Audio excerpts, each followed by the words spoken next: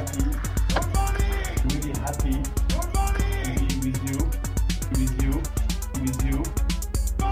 Happy, really happy to be with you, with you, with you.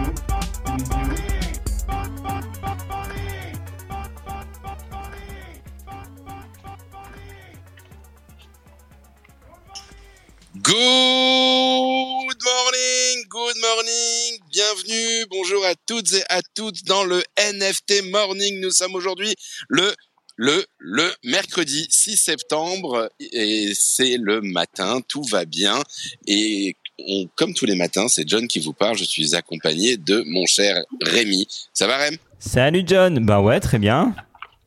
Toi, moi ce que je veux savoir, c'est toi, comment vas-tu surtout ? Moi, je vais très très bien. Donc, comme je disais, c'est vrai qu'il est 9h à Paris et il est 16h à Séoul en ce moment. Et donc, je suis ravi de faire les NFT Morning aujourd'hui. Je le fais un peu en pointillé. Des fois, j'ai des interventions sur des événements parce que c'est une semaine très chargée à Séoul. Mais c'est pas le sujet du jour. On va revenir là-dessus. On aura un épisode spécial là-dessus dans 2 semaines où on expliquera un peu tous ces événements qui se passent, la Korean Blockchain Win, de Gateway, Crypto Art Séoul. Enfin, ça devient un peu un moment. Et d'ailleurs, il y a beaucoup de gens, beaucoup de gens, notamment des États-Unis, des gros artistes, enfin les Beeple, les Feocius, les Sam Spratt, les Funk Render et autres. Enfin, toute la clique américaine, on va dire, s'est retrouvée à Séoul. Et donc, je vous raconterai un petit peu tout ça. Mais du coup, aujourd'hui, Rem, on parle projet, c'est un peu notre journée. Maintenant, pour ceux qui vont suivre un peu la nouvelle formule NFT Morning de la rentrée, le mercredi, on reçoit des projets. Exactement. Et du coup, aujourd'hui, on reçoit 2 projets. On reçoit Nick, du coup, de Bubble Map. Salut Nick, ça va ? Salut John, merci de nous inviter pour les NFT Morning, c'est un plaisir. Alors, merci Nick, merci d'être là. Et juste je résume en une phrase, Bubble Map rend la blockchain visuelle. On va dire que vous êtes un Etherscan de visualisé en data vis, on va dire, et qui permet donc de mieux voir, d'identifier des patterns, d'identifier des choses intéressantes grâce à une représentation visuelle de la blockchain, c'est ça ? Exactement, tu l'as parfaitement résumé. En fait, la blockchain émet de façon décentralisée de la data publiquement accessible. Ça, c'est le postulat de base. Et c'est une source infinie d'informations que peu de gens exploitent parce que c'est complexe, parce que c'est intimidant, parce qu'Etherscan, mine de rien, il faut déjà savoir manipuler l'outil et c'est très formel comme façon d'approcher la data. Et nous, avec Bubble Maps, on arrive avec une nouvelle vision qu'on a voulu très interactive, très ludique, presque addictive, avec des petites bulles colorées, etc. Et oui, l'objectif est simple, c'est rendre la data on-chain accessible au plus grand nombre. Voilà. Du coup, on va revenir là-dessus. On va revenir là-dessus en cours d'émission, du coup. Mais avant ça, on a un autre invité, du coup. C'est d'ailleurs 2 invités. C'est l'équipe de We Are Animal. Alors, ça s'écrit, du coup, c'est le compte Twitter @AnemalFTM, ANEMALFTM. Donc, c'est Camille qui est là. Et puis, du coup, aussi le compte Twitter We Are Animal, tout simplement, le vrai. Ça va, les gars ? Yes. Salut, John. ça va ? Merci de nous recevoir. Ouais, c'est cool. Trop cool. Merci d'être là. Du coup, on a Camille et c'est qui déjà avec ? Pardon, j'ai un petit trou de mémoire. Jimmy. Camille et Jimmy. Alors, les amis, on va tout de suite rentrer dans le vif du sujet. Et John, t'as oublié notre ami Simon qui est avec nous aussi. Mais évidemment, mais tu vois, mais j'ai des mauvaises habitudes. Mais en plus, c'est la première fois qu'on est tous les 3 à l'antenne, on va dire, ensemble. Rémi, Simon et moi-même. Ça va, Simon ? Salut, ça va ? J'aime tout le monde. Voilà. JM Simon, donc Simon Simon qui est avec nous là depuis le début de l'année, qui fait partie de la team. Donc voilà, si vous avez des questions sur le NFT Morning, vous pouvez demander à Rémi, vous pouvez demander à Simon, vous pouvez demander à John. Et donc c'est la team du NFT Morning sur la team en tout cas de la saison 2023-2024. Et ça va, tout roule, toi, t'es chaud, Simon? Il est très très chaud. Super. Alors du coup, Simon, We Are Animal. Juste pour résumer, je donne un petit peu là ma vision, ma compréhension du projet.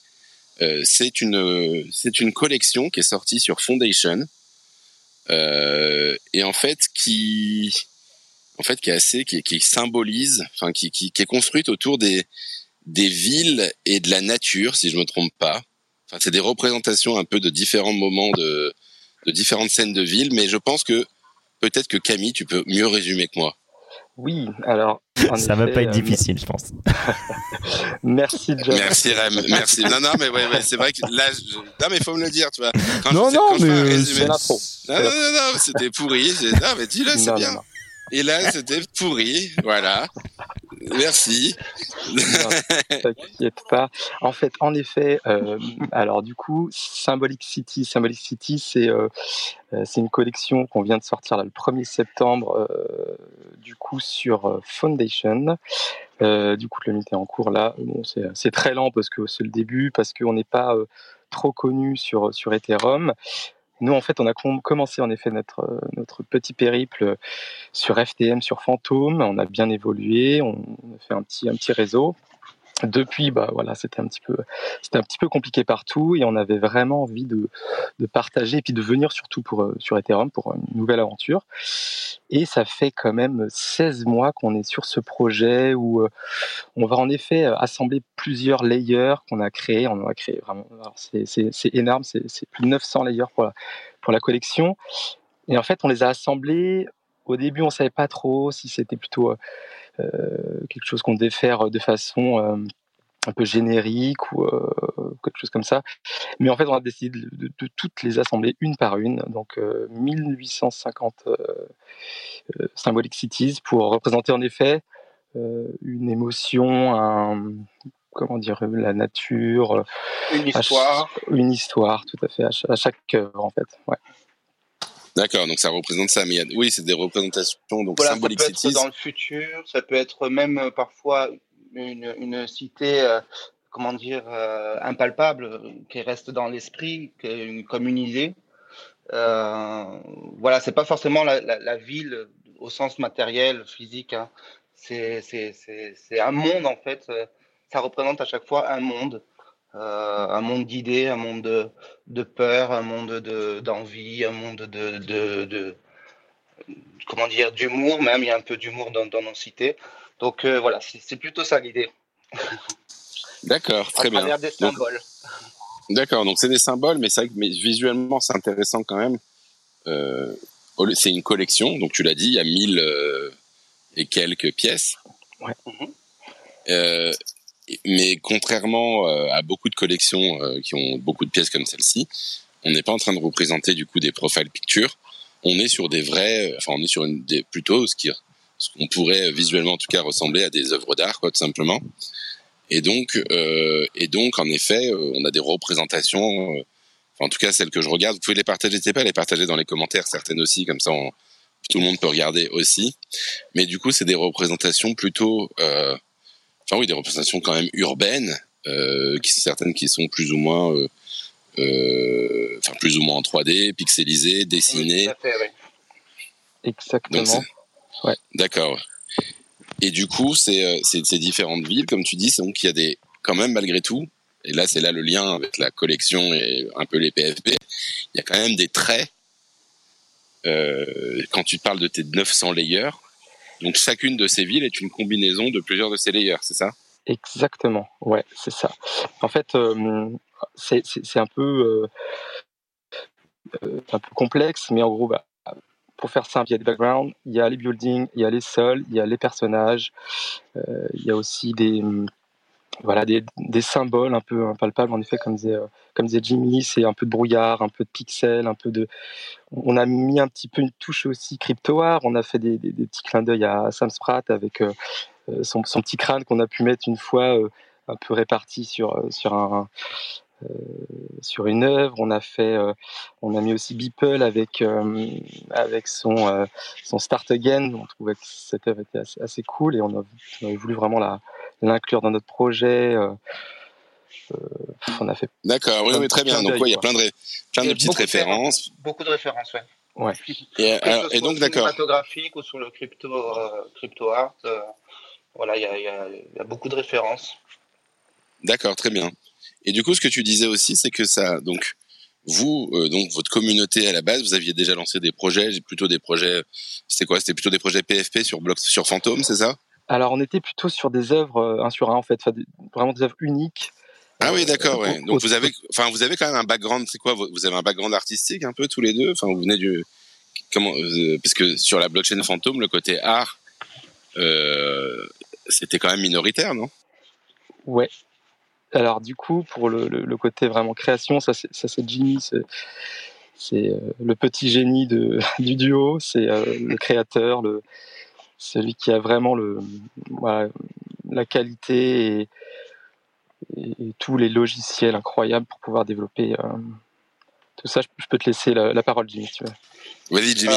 Oui, alors mon background, c'est j'ai toujours été, j'ai toujours créé, donc de toutes les façons, que ce soit en musique, en art visuel, vidéo. J'ai toujours aimé expérimenter avec les technologies et ou même au niveau plus comment dire primaire, la créativité. Et du coup, c'est Camille, un ami que j'ai depuis 15 ans, qui est entré dans le monde de la crypto et qui voyait que moi je faisais mes trucs dans mon coin et que voilà, sans prétention, sans espérance de montrer mon art, qui est venu et qui m'a dit bah viens, moi je connais ce monde-là, je te le présente et on va faire un bout de chemin ensemble. Je vais t'orienter et on va faire quelque chose de beau ensemble et voilà, c'est parti. C'est ça, à la base, c'est une amitié.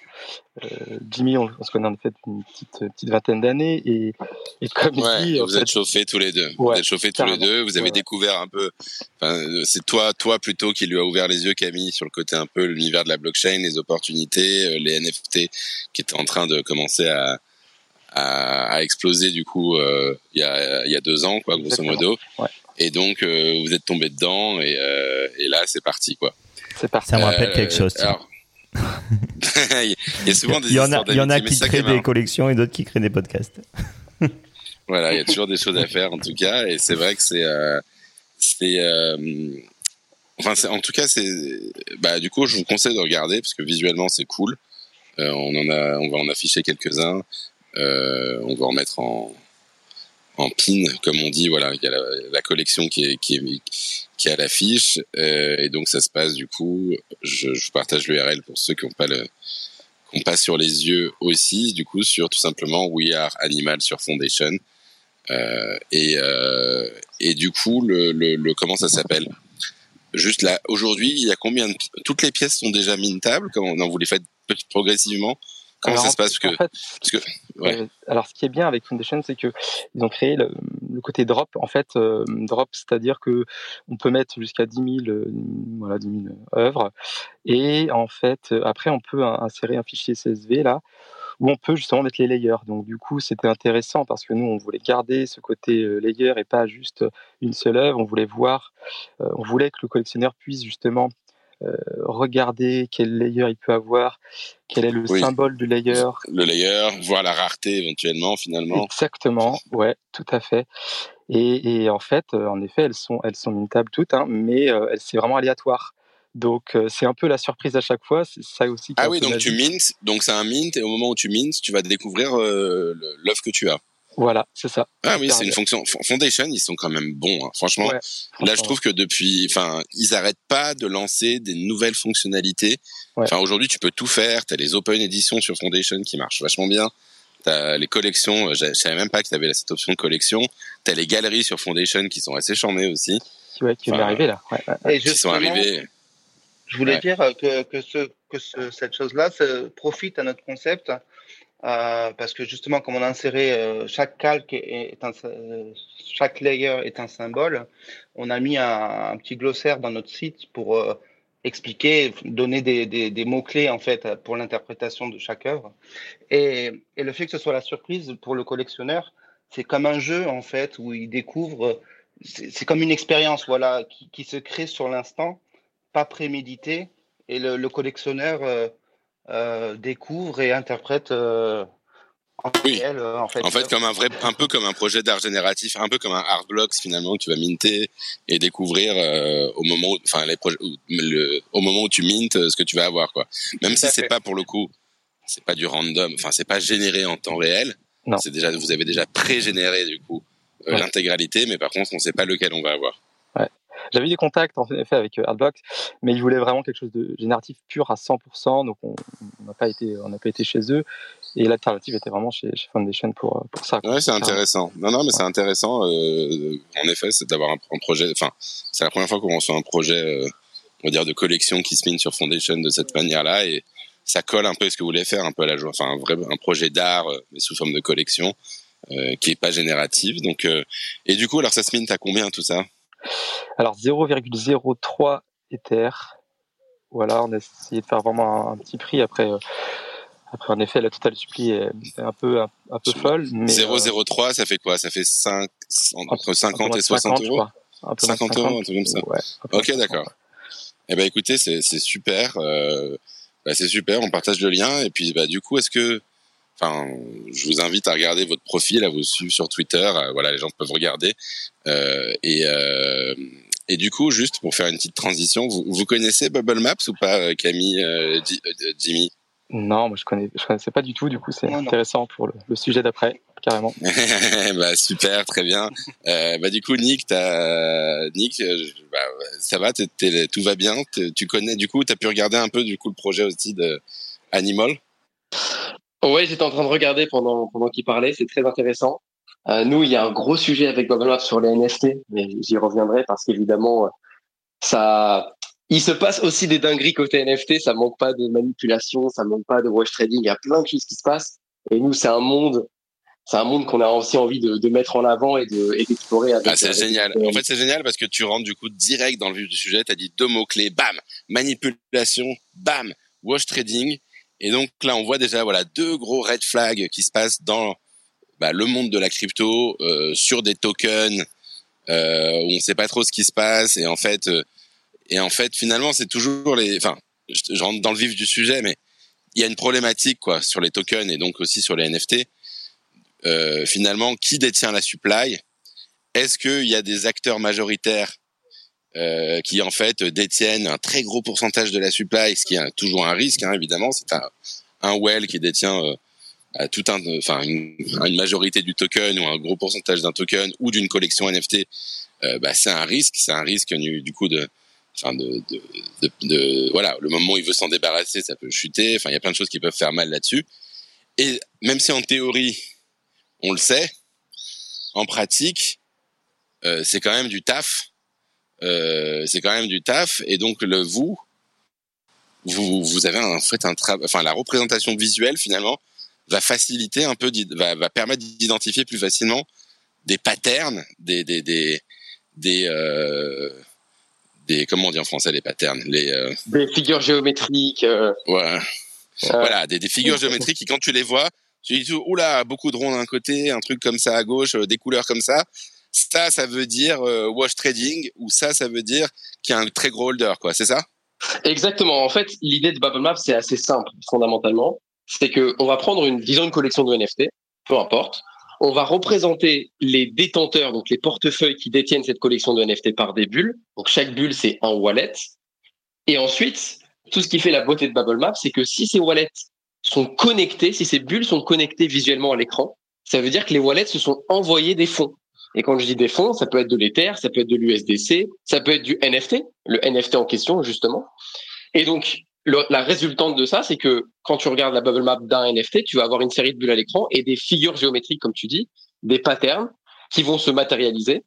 Et ce qui est super intéressant avec Bubble Map, c'est qu'en fonction de la forme du cluster, de la géométrie, est-ce que ça va être une bulle centrale avec des bulles connectées? Est-ce que ça va être quelque chose d'un peu plus complexe? En fonction de la forme, de la temporalité, de la fréquence, nous, derrière, ça représente un comportement on-chain qu'on arrive à interpréter assez facilement avec l'expérience.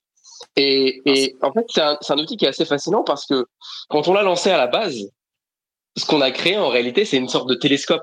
Ça veut dire que tu regardes au travers du télescope, tu vois des étoiles. Et au début, on était nous-mêmes intrigués par certaines géométries. On se demandait, mais à quoi ça peut correspondre? Pourquoi ces wallets sont connectés de cette façon, pourquoi il y a eu des envois dans cette direction, avec cette fréquence, etc. Et peut-être petit à petit, c'est vraiment de l'analyse de pattern. Ça veut dire, à force de voir les mêmes figures qui se répètent, etc., on arrive à comprendre, à faire l'interprétation et dire, voilà, ce cluster-là, c'est typique d'une équipe, tu vois, des wallets d'une équipe, d'un employeur qui paye ses employés. Celui-ci, c'est typique de figures de wash trading, on y reviendra. Celui-ci, c'est typique d'un, de paiement marketing ou de fonds d'investissement, de VC qui sont connectés entre eux, etc. Et petit à petit, du coup, on a réussi à avoir ces interprétations de clusters. Et à partir de ça, on a publié beaucoup d'enquêtes sur des tokens plus ou moins gros, le plus gros étant Uniswap, où on a repéré qu'il y avait un fonds d'investissement qui contrôlait leur gouvernance. Bref, mais il y a des choses incroyables. Et vas-y. Je pense que l'exemple d'Uniswap, c'est intéressant. Est-ce que c'est possible que tu partages le lien aussi peut-être de la map Uniswap, c'était un screenshot ou un truc sur Twitter dans le thread. Comme ça, on va le mettre en avant auprès des gens qui peuvent le regarder si tu l'as sous la main quelque part. C'est notre pin post sur notre compte. Je sais pas comment on fait tout simplement sur Twitter Space. On va le récupérer. Rem s'en occupe du coup. Merci les gars. Merci. D'accord. Ouais, alors pour vous expliquer ce qui s'est passé, typiquement ce qui s'est passé sur Uniswap. À la base, ça faisait longtemps qu'on était sur le sujet. Ça veut dire qu'on avait repéré sur la bubble map d'Uniswap un cluster très géométrique. Et au sein de ce cluster, il y avait un wallet labellisé comme étant un fonds d'investissement. C'était pas clair. C'était un wallet labellisé sur Etherscan. Et du coup, on avait gardé ça Alors juste pour donner, je donne un peu les background information pour ceux qui savent pas sur Uniswap. Uniswap, donc sa force, on le sait, hein, c'est un exchange décentralisé. Et donc, voilà, il a évidemment explosé là, notamment au début du bull run.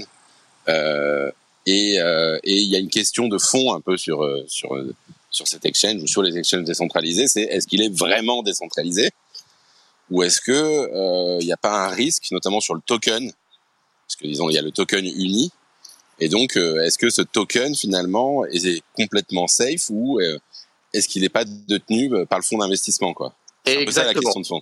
Exactement. Tu fais bien de contextualiser, John. Merci beaucoup. C'est-à-dire que, effectivement, Uniswap, c'est un DEX, mais c'est aussi un token de gouvernance. Et l'idée est assez saine à la base, c'est de dire, les détenteurs de ce token peuvent voter pour les décisions du protocole. C'est une sorte de démocratie participative, on peut dire, où plus tu as de tokens dans ton wallet, plus tu as un impact dans les votes.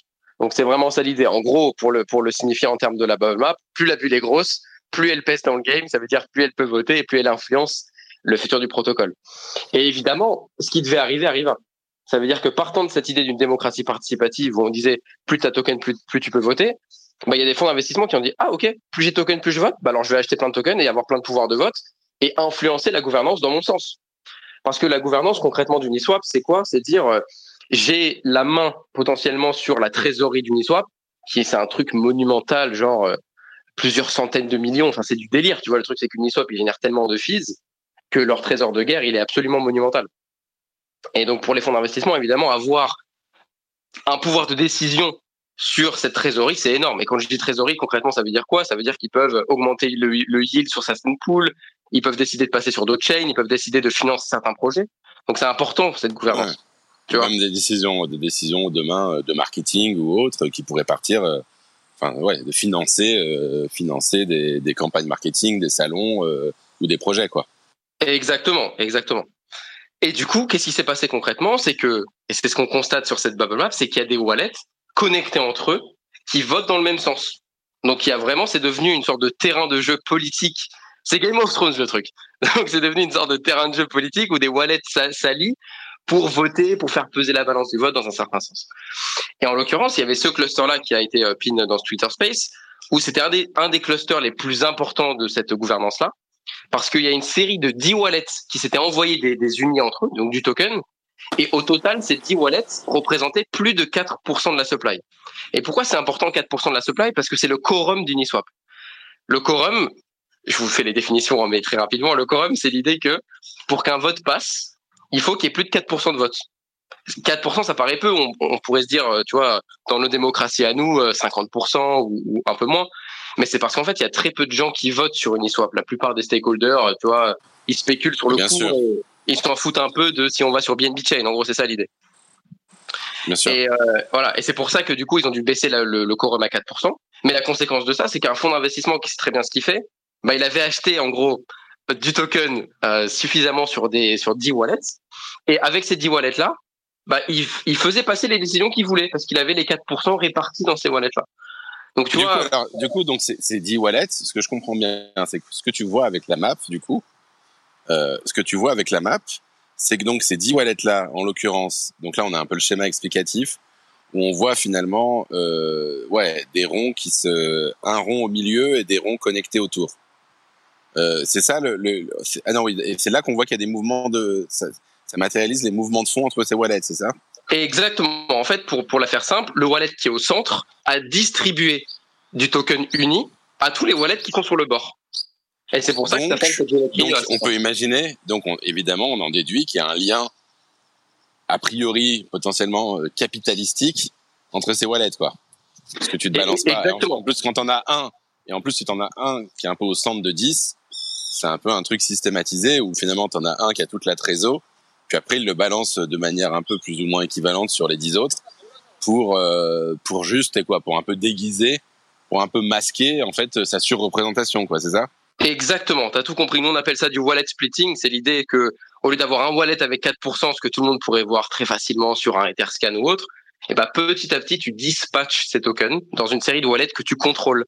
Et d'ailleurs, ce cluster, ce qui est intéressant, c'est qu'aujourd'hui, il est là, il est figé. On dirait que c'est tellement facile de le voir. Mais en fait, ces transferts, ils ont été faits dilués sur plusieurs années. Donc, tu vois, il y en a un premier au début, ça s'est fait tranquillement. Puis, 6 mois après, il y a eu un autre wallet qui est arrivé. Et donc, ça se noie dans Etherscan. Ce genre de transfert, en fait, c'est assez dur à traquer sans un outil de database comme Bubblebox. Énorme. Et donc, vous avez sorti cette étude où, finalement, on a compris, finalement, donc il y a un fonds. Donc, au final, je la pousse un peu, mais tu as un fonds.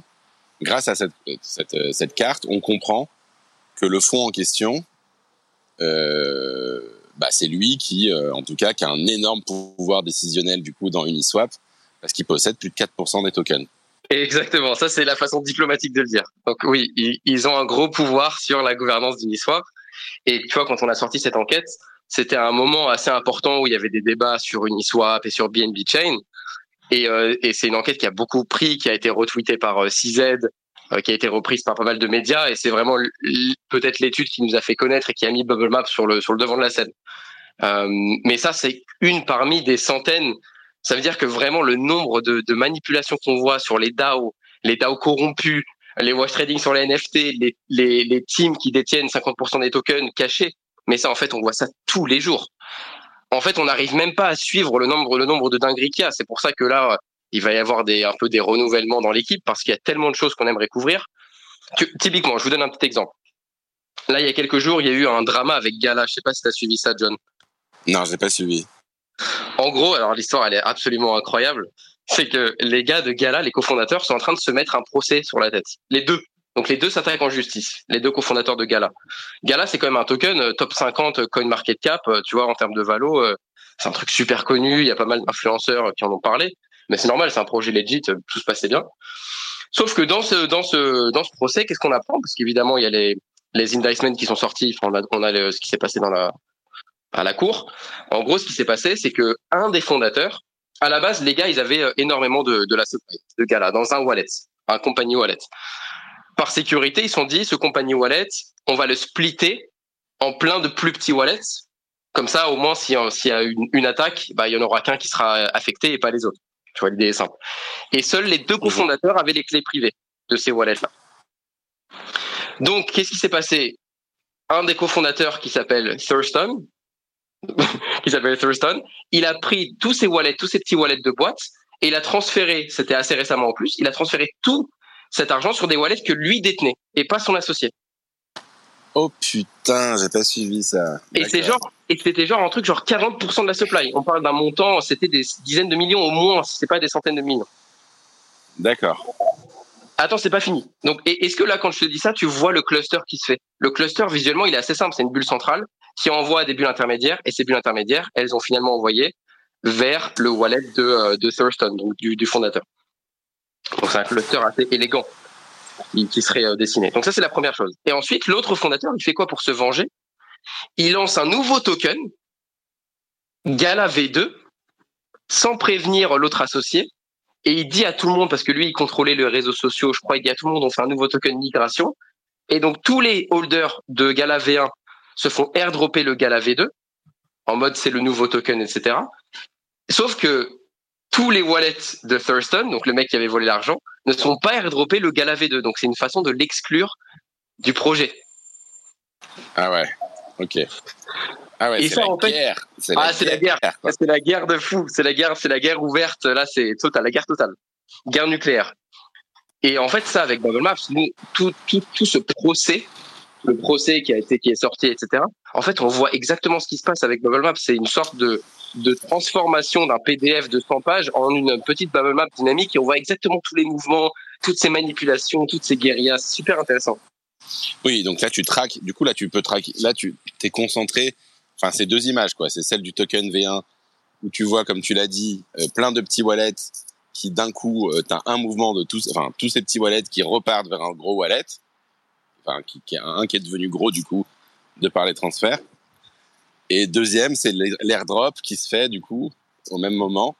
Enfin, après, mais sur la même image, tu pourrais voir que tous ces petits wallets sont plus ou moins impactés, sauf le nouveau gros wallet, quoi. Exactement, sauf le gros cluster d'avant, qui représentait le vol des tokens. Donc, tu vois, comme ouais. une histoire qui paraît complexe comme ça, parce que, en plus, là, je vous ai fait la version simplifiée, parce qu'il y a le PDF avec tous les trucs Lego, etc. Mais se représente assez facilement visuellement. Putain, mais c'est chaud pour Gala, du coup, là. Ah ouais, mais c'est catastrophique. Gala, c'est un projet qui va pas survivre à ça, c'est sûr. Bah, c'est une horreur, quoi. Mais c'est un truc de ouf. En fait, c'est un truc de ouf parce que c'est quand même. Bon, ça, c'est un autre sujet, quoi. Mais c'est vrai que ça me rend ouf, quoi. Enfin, des associés qui s'embrouillent, t'as toujours eu ça dans l'histoire de tout. Mais c'est vrai que là, en fait, les mecs sont sans foi ni loi, quoi. À partir du moment où c'est les tokens, en fait, ouais, tout est possible pour nuire à l'autre, quoi. Et exactement. Et en fait, c'est intrinsèque à la crypto, tout ça, parce que la souveraineté, ça veut dire quoi? La souveraineté, ça veut dire que tu peux faire ce que tu veux avec tes fonds. C'est ça le principe. Donc, tu as les clés privées, tu détiens tes propres fonds, etc. Dans le monde réel, si moi demain je pète un câble et que je dis à ma banque envoie-moi tous les fonds vers mon compte en banque, il va me dire non. Et donc forcément, dans la crypto, parce que c'est transparent, parce qu'il y a cette notion de souveraineté, de propriété, mais en réalité il se passe des choses tous les jours. Et donc, du coup, nous, avec. Je te jure, c'est de la folie. C'est un truc de ouf. Je pense que, ouais, mais ça va donner beaucoup d'idées de bonnes pratiques. Enfin, tu vas avoir besoin de multi-sign avec un board qui valide certaines choses, quoi. Parce que là, c'est un truc de ouf, quand même. De base, je t'avoue que les gars sont quand même pas très doués parce que t'aurais pu faire un multi-sign et éviter ce genre d'embrouille. Ça existe, hein. Non, on le sait, mais après, dans la pratique, c'est toujours chiant parce que s'ils utilisaient leur token que pour des petites transactions, tu vois, enfin, tu dois mettre une barrière, quoi, tu vois, en dessous d'un certain montant ou des choses comme ça, mais bon, c'est... En tout cas, d'accord, donc là, c'est deux patterns intéressantes que tu as décrites, mais du coup, tu peux en observer plein d'autres, comme tu disais, tu parlais du wash trading, par exemple, c'est quelque chose que ça aussi, on arrive à voir facilement, du coup, avec l'outil. Complètement. Alors, je vous donne un exemple. Wash trading. Donc, le wash trading, concrètement, qu'est-ce que c'est? Dans le cadre des NFT, parce que la définition varie si on parle des tokens NFT, des exchanges. Mais pour les NFT, c'est l'idée que un groupe de wallets va acheter et vendre les NFT entre eux, donc un certain NFT entre eux, pour augmenter le volume de trading. Et dans ce cas-là, sur OpenSea, vous allez voir cette collection de NFT peut être plus haute que ce qu'elle est réellement, avec un volume qui est virtuellement augmenté. Mais en réalité, les gars s'achètent et se vendent les NFT entre eux. Donc, il n'y a pas vraiment de transaction, ils ne perdent pas d'argent. Voilà. Donc, c'est juste ça. Et très bien, oui. J'ai bien résumé. Vas-y. Très bien. Okay. Et du coup, concrètement, comment ça se matérialise sur une bubble map? On a pas mal d'exemples où, en fait, on regarde la bubble map, donc on voit tous les wallets qui détiennent ce NFT, et on voit un cluster, en gros, un cluster de wallets qui s'échangent beaucoup d'Ether à une fréquence élevée. Ça aussi, c'est pour ça que c'est non seulement la figure géométrique qui compte, mais aussi la temporalité, la fréquence avec laquelle les transferts sont faits. Et on voit en gros une sorte de cluster où il y a beaucoup de wallets qui sont liés entre eux par des transferts d'Ether. Et on voit aussi que derrière, c'est des gens qui vont s'acheter les NFT entre eux. Donc sur la bubble map, on voit qu'il y a des liens quand on regarde les transferts d'Ether, mais aussi des liens quand on regarde les transferts de NFT. C'est les mêmes bulles qui sont connectées entre elles. Et ça, c'est une des features que j'ai pas encore expliqué pour ceux qui nous écoutent aujourd'hui. Mais quand on regarde une bubble map, il y a différents modes. On appelle ça des modes. C'est-à-dire que vous allez pouvoir voir comment les bulles sont connectées en fonction de si c'est des transferts d'Ether. Et ça, c'est une bubble map.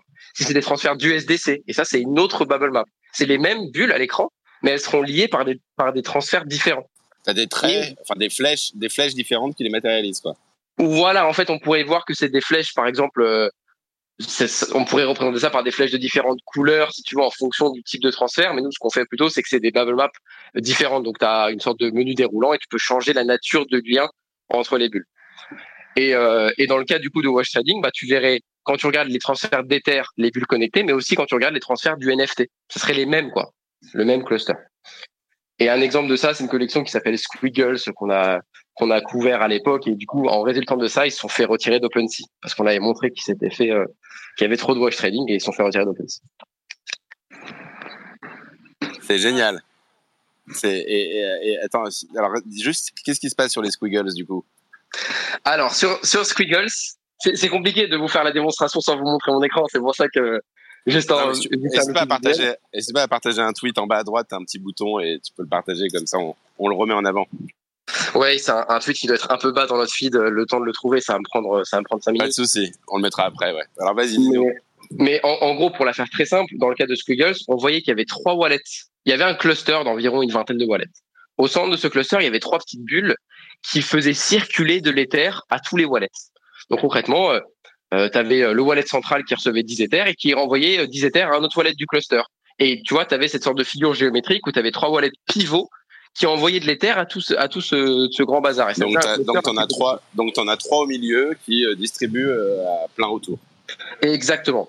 Et ensuite, on constatait quoi? On constatait que tous les wallets autour, avec cet Ether, ils achetaient les NFT à une autre personne du cluster. En gros, c'était de l'inceste, quoi. Tu vois, ça veut dire que tu avais ces groupes de wallets qui s'achetaient entre eux, qui faisaient tout entre eux, etc. Donc, ils s'achetaient à un wallet qui lui-même était arrosé par un des 3 initiaux, quoi, grosso modo. Voilà, exactement. Donc, ça veut dire que, et donc ça, vous avez vu les Squiggles, c'était sur toutes les plateformes, enfin, rien de spécial. A priori, c'était sur Blur que ça devait se passer, j'imagine, surtout. Non, Blur était pas sorti à l'époque, c'était en 2020, ça c'était en début 2022. Donc c'était sur OpenSea, ouais. D'accord, sur OpenSea. D'accord, ouais. Très bien. Ouais. Donc ils s'achetaient les Squiggles entre eux, du coup. Exactement, ils s'achetaient les collections de NFT entre eux. Et ça, c'est quelque chose vraiment de classique. On observe ça sur beaucoup de collections de NFT en réalité. Mais simplement, tu vois, c'était vraiment la fréquence d'achat, les montants d'Ether envoyés qui nous ont fait comprendre que c'était du wash trading dans ce cas. Bah écoute, c'est super intéressant. Alors je pense qu'il y a aussi Rémi et Simon là qui ont des questions et je vais vous laisser poser ces questions. Je sais pas ce que t'en penses, Rem. Moi, j'ai pas mal de questions, mais faut que je vais d'abord laisser la parole à Simon. Faut que je les. Bon. Et moi, je vais me mettre un petit peu en retrait parce que je suis à Séoul en ce moment. Je dois faire une intervention sur scène. Ok. Pas de souci. En tout cas, voilà. Je vous laisse continuer et ça va. Yannick, Camille, Jimmy, c'est cool. Et à tout à l'heure. Salut. Ciao, bye bye. Ciao. Simon, vas-y. Si t'as, je pense que t'as je suis sûr que t'as des questions même.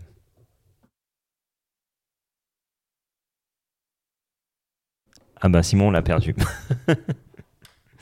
Ok. Non, moi, ce qui m'intéresse, finalement, c'est... là, je suis en train de réfléchir un petit peu.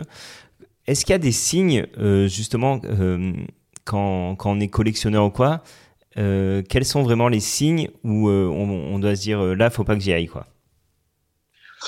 Les red flags. Juste en regardant Bubble Maps, en fait. Yes, je comprends bien la question. C'est une question qu'on a souvent de la part de nos utilisateurs parce que, évidemment, quand tu arrives sur une bubble map au premier abord, bah, tu vois des clusters, mais il y a cette partie interprétation où tu te dis, OK, comment je dois comprendre cette bubble map? Je vais être très sincère avec toi. Hier, j'ai regardé le site et c'était assez confus pour moi, très clairement. Heureusement qu'on t'a reçu aujourd'hui pour que les choses soient beaucoup plus claires. Maintenant, je vois évidemment tout l'enjeu et tout le potentiel de Bubble Maps, mais voilà, mais juste si tu veux nous donner quelques tips en tout cas pour. Bien sûr. Effectivement, il y a une partie une partie d'apprentissage. C'est indéniable. Ça veut dire qu'au début, quand tu arrives sur une bubble map, il faut comprendre ce que tu vois devant toi, déjà comprendre les règles du jeu et ensuite l'interprétation des clusters. D'ailleurs, on est en train de travailler sur une fonction qui va être très cool, qui va être de l'interprétation automatique de clusters. Parce que nous, avec l'expérience, on est capable de dire immédiatement, voilà, ça c'est un wallet typique de wash, un cluster typique de wash trading, ça c'est des fonds d'investissement. Et du coup, c'est des interprétations qu'on aimerait automatiser. Et juste, je rajoute parce qu'il y a sur certaines bubble maps, il y a même par exemple là, voilà, je suis sur Azuki, il y a même des vidéos YouTube qui sont très bien faites, qui sont pas longues, qui durent 2-3 minutes, et où en fait vous expliquez ce qu'on voit en fait. Et exactement. Ou sur notre Twitter, on fait aussi souvent du contenu. Donc ça c'est assez cool et très pédagogique, quoi. Alors d'ailleurs, donc nous, on a une règle assez simple en général, c'est que si un cluster détient plus de 10% de la supply, il faut se poser des questions. Et si un cluster détient plus de 20% de la supply, il faut fuir. C'est un peu la règle qu'on a mis en place. Et tu vois, quelque chose qui est très intéressant, c'est que en général, notre communauté, ce qu'ils font, c'est qu'ils voient une bubble map. Avant d'investir, ils checkent toujours la bubble map pour être sûr qu'il n'y a pas trop de manipulation, etc. Et ensuite, imagine, ils voient un cluster à plus de 10% de la supply, mais ils vont partager ce cluster au projet sur leur Telegram, sur leur Discord et poser des questions. Et souvent, la réponse, comment le projet répond à la question, c'est très instructif parce que s'il commence à te ban, s'il te dégage du Telegram, etc., tu as ta réponse en fait. C'est que les gars, ils n'ont clairement pas envie de t'aider. Et s'il t'explique, tu vois, rationnellement, voilà, il y a eu un airdrop et ce wallet central, c'est le wallet d'airdrop. Et s'il te raconte une histoire qui est cohérente par rapport au cluster que tu vois à l'écran, bah c'est crédible. Je comprends. Non, bah c'est génial. Alors juste, je refais une tentative parce que je vois que Simon est encore là. Simon, est-ce que tu veux intervenir? J'ai l'impression qu'il a un problème de son. Bon, c'est pas grave. J'avais une autre question. J'ai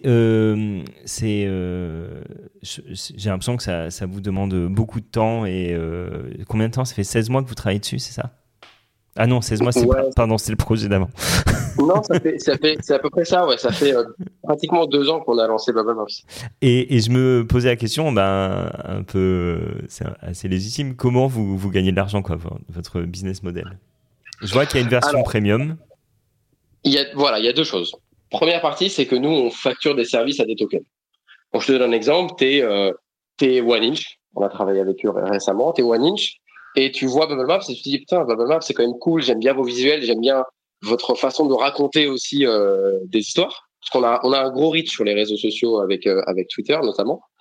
Est-ce que vous pouvez raconter l'histoire de notre token au travers de sa Bubble Map? Et donc, nous, on prend la Bubble Map de 1inch et on explique cluster par cluster ce qui se passe. Bien sûr, c'est eux souvent qui nous donnent les informations, qui nous mettent les sous-titres du film. Et ce qui est très, très intéressant aussi avec Bubble Map, je pense que tu l'as compris, c'est qu'une Bubble Map, c'est dynamique. Ça veut dire qu'à mesure que tu as des wallets qui achètent, tu as des bulles qui apparaissent. Quand tu as des wallets qui vendent, tu as des bulles qui disparaissent. Et donc, nous, ce qu'on peut créer avec Bubble Map, c'est une time-lapse de la distribution au travers du temps.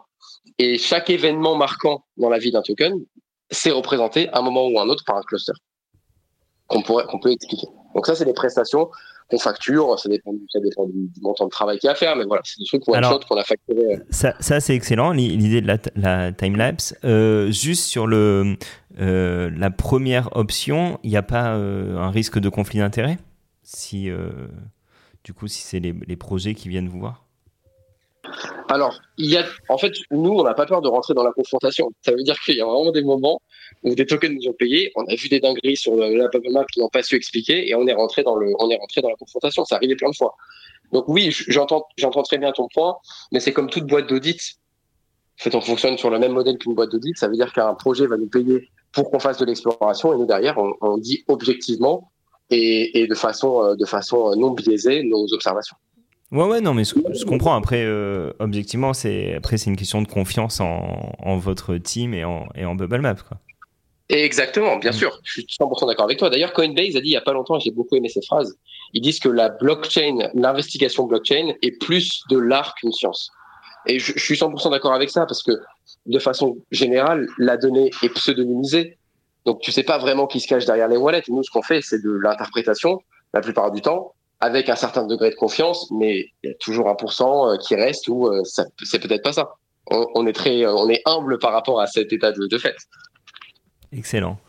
Eh ben, trop bien. Alors, Simon, je sais que tu es revenu puisque tu m'as envoyé un message. Ouais. Est-ce que tu voulais intervenir sur ce projet ou le projet précédent? Bah, pour moi, c'est clair. Franchement, c'était un plaisir. Merci pour la présentation. Je connaissais un peu le projet. J'avais déjà, c'est assez connu quoi, dans l'écosystème, donc j'étais déjà passé sur le site. Toi, Et tu t'en es franchement, servi sur ouais. précédemment, quoi. Ouais. Moi, le truc qui était intéressant, que je trouvais que ce que je regardais principalement, c'était les shitcoins. Comment c'est fait justement. Je trouvais ça intéressant de voir par rapport en fait à des projets plus solides et plus sains, on va dire, par la répartition voilà, de la supply. Mais ouais, franchement, c'est un super outil super intéressant. Donc, félicitations pour ce projet. Là, Merci là, beaucoup. là, vous avez audité combien de tokens NFT, On a tout. fait, Ouais.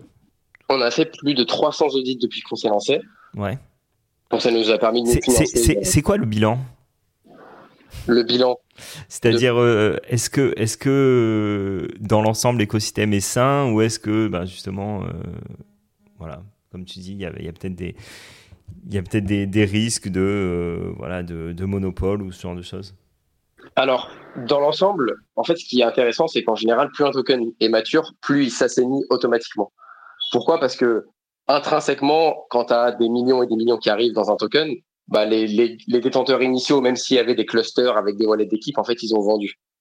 Donc, de fait, un token et une bubble map s'assainit dans le temps. C'est quelque chose qu'on constate vraiment de façon récurrente. Mais par contre, ce que je peux te dire avec assez de certitude, c'est que une grande majorité des projets commencent et il y a des cachotteries. Et ça, franchement, c'est intrinsèque. Genre, moi, franchement, plus le temps avance, plus je deviens Bitcoin maximaliste parce que je me rends compte à quel point il y a tellement de dingueries dans la DeFi, il y a tellement une asymétrie d'informations, c'est tellement compliqué de naviguer cet écosystème sereinement que des fois, je me dis, bon, ok, je vais avoir du Bitcoin et je dormirai sur mes deux oreilles, tu vois. Mais ouais, c'est complexe. Ouais. Excellent. Et justement, parce que ça me fait penser, je sais pas si on en a parlé, finalement, l'idée de Bubble Maps, elle est venue parce que tu étais toi-même impliqué soit dans la crypto, soit dans les NFT, et tu avais besoin tu voulais avoir plus de clarté sur les projets dans lesquels tu investissais. Et c'est ça, c'est qu'en fait, pour moi, vraiment le postulat de base, c'est que comme tout est pseudonymisé sur la blockchain, l'information la plus pertinente que tu as, c'est pas le wallet, c'est les relations entre les wallets.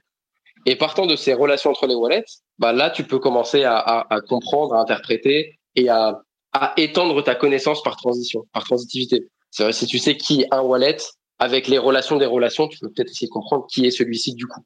Et c'est un peu cette idée-là. Et du coup, concrètement, l'idée de Bubble Map, elle vient on avait fait avant une autre startup dans la crypto qui s'appelait Cryptonavia, qui était un agrégateur de data off-chain. Ça fait 5 ans qu'on construit des boîtes dans la crypto avec mon associé. Et donc, cette première boîte-là, on avait déjà une petite bubble map dans cette première boîte-là.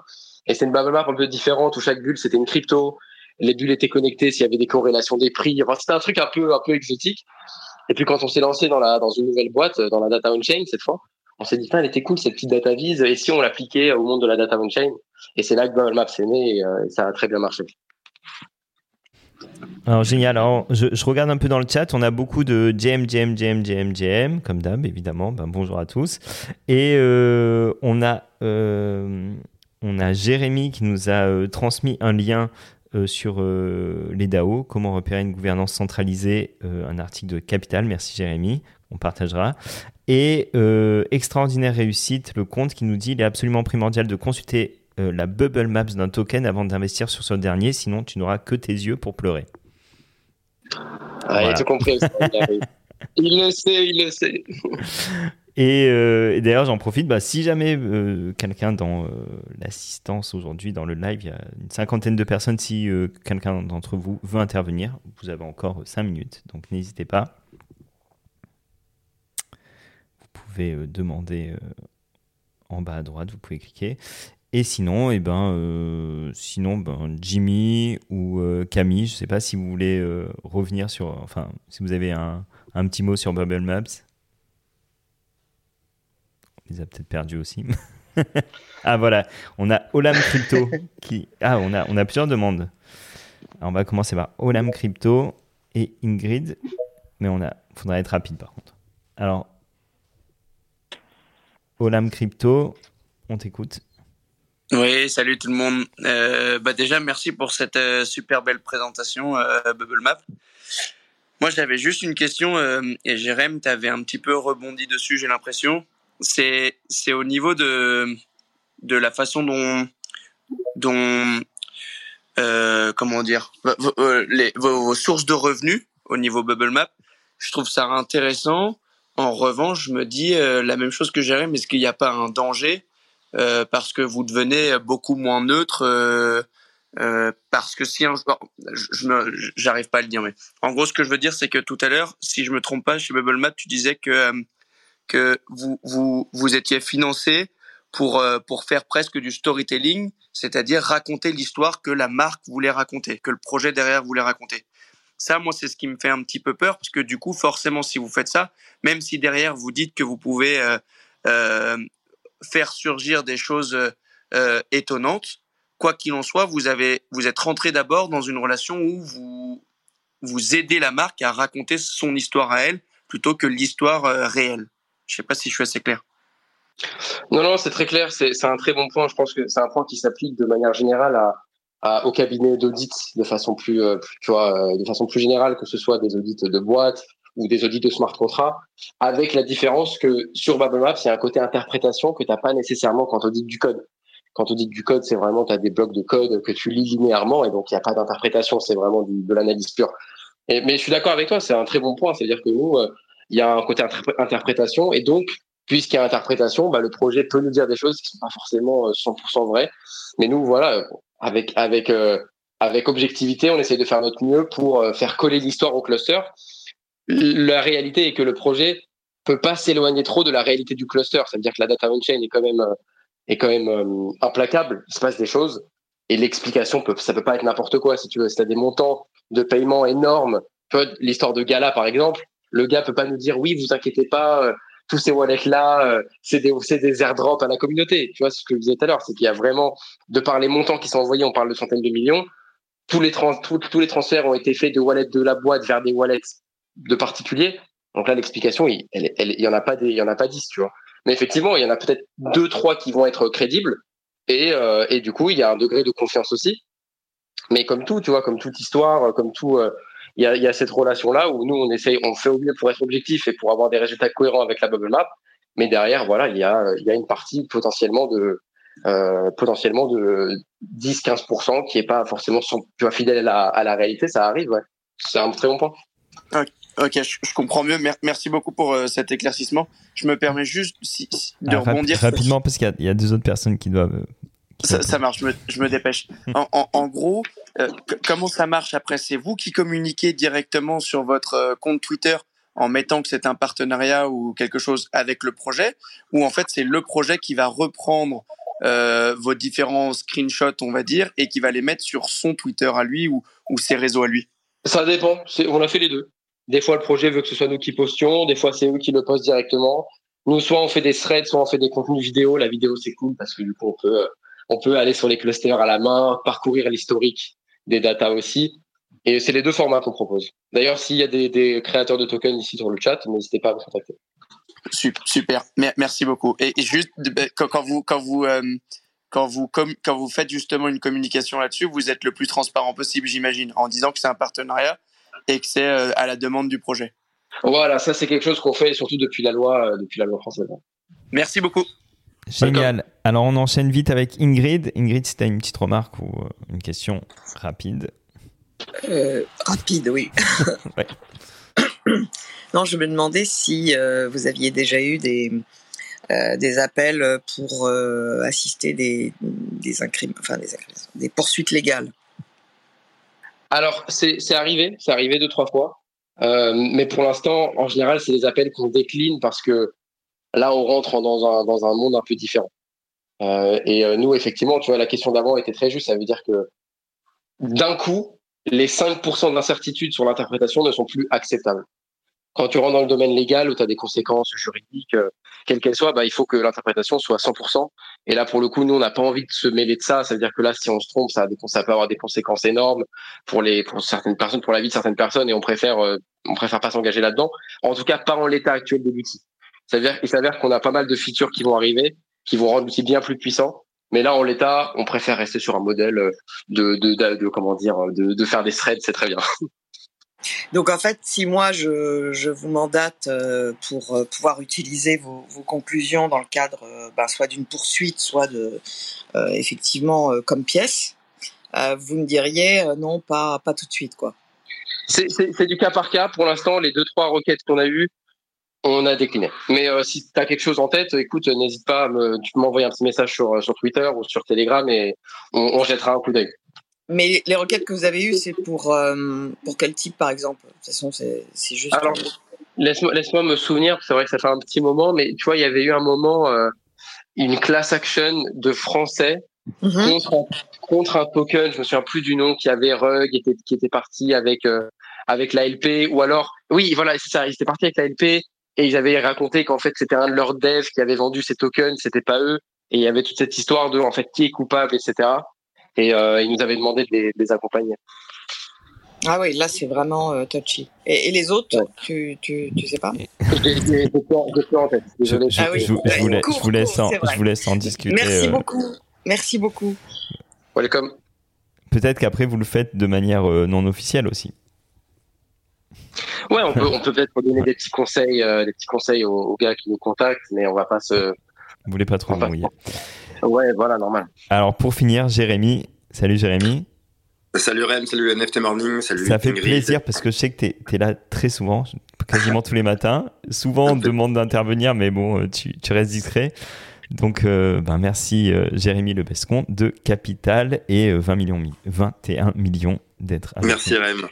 Et salut Nick aussi. Bah non, c'est juste que le lien que j'ai posté, ça donnait l'impression que je chillais un article de Ah non, pas du tout. Peut-être que je l'ai mal présenté alors. Et en fin de compte, c'était juste pour préciser que j'appréciais beaucoup Bubble Maps et que Bubble Maps est contributeur de Capital et en fin de compte, il publie régulièrement des articles sur notre site et sur 21 millions et je trouve que c'est une excellente porte d'entrée quand même malgré tout. Moi je suis familier d'Etherscan depuis je sais pas de 2016-2017. J'ai l'habitude, c'est pareil avec du analytics, c'est assez simple malgré tout d'écrire des queries, mais faut quand même dire que, et je pense que c'est un petit peu ton cheval de bataille Rémi, que vulgariser la blockchain c'est pas toujours facile et malgré tout je trouve que l'outil de Bubble Maps en point d'entrée visuel pour le public, pour le grand public, c'est vraiment une des meilleures portes d'entrée pour comprendre la blockchain. Donc c'était juste pour dire que c'était l'article d'Uniswap était lisible aussi sur Capital et que je remercie Bubble Maps et puis surtout n'hésitez pas à faire découvrir cet outil. Je sens un petit peu de mon devoir de neutralité mais c'est vrai que j'apprécie énormément cette solution. Voilà, c'était juste ça en passant. Eh ben merci beaucoup et effectivement je suis à 1000% d'accord avec toi et comme je l'ai dit, l'article sera partagé de toute façon dans le résumé de l'épisode d'aujourd'hui. Donc merci beaucoup. Merci Rem. Merci infiniment Nick, c'était d'une clarté exemplaire. C'est pas tous les jours le cas, donc merci beaucoup. Oh, avec plaisir. Merci également Jimmy et Camille de We Are Animal. Pareil, merci à vous. On partagera tous les liens. Merci, c'était cool. C'était super intéressant le Bubble Map. Je connaissais pas du tout et vraiment c'est complet. Il y a un super potentiel. Pour les squiggles, ça m'a interpellé.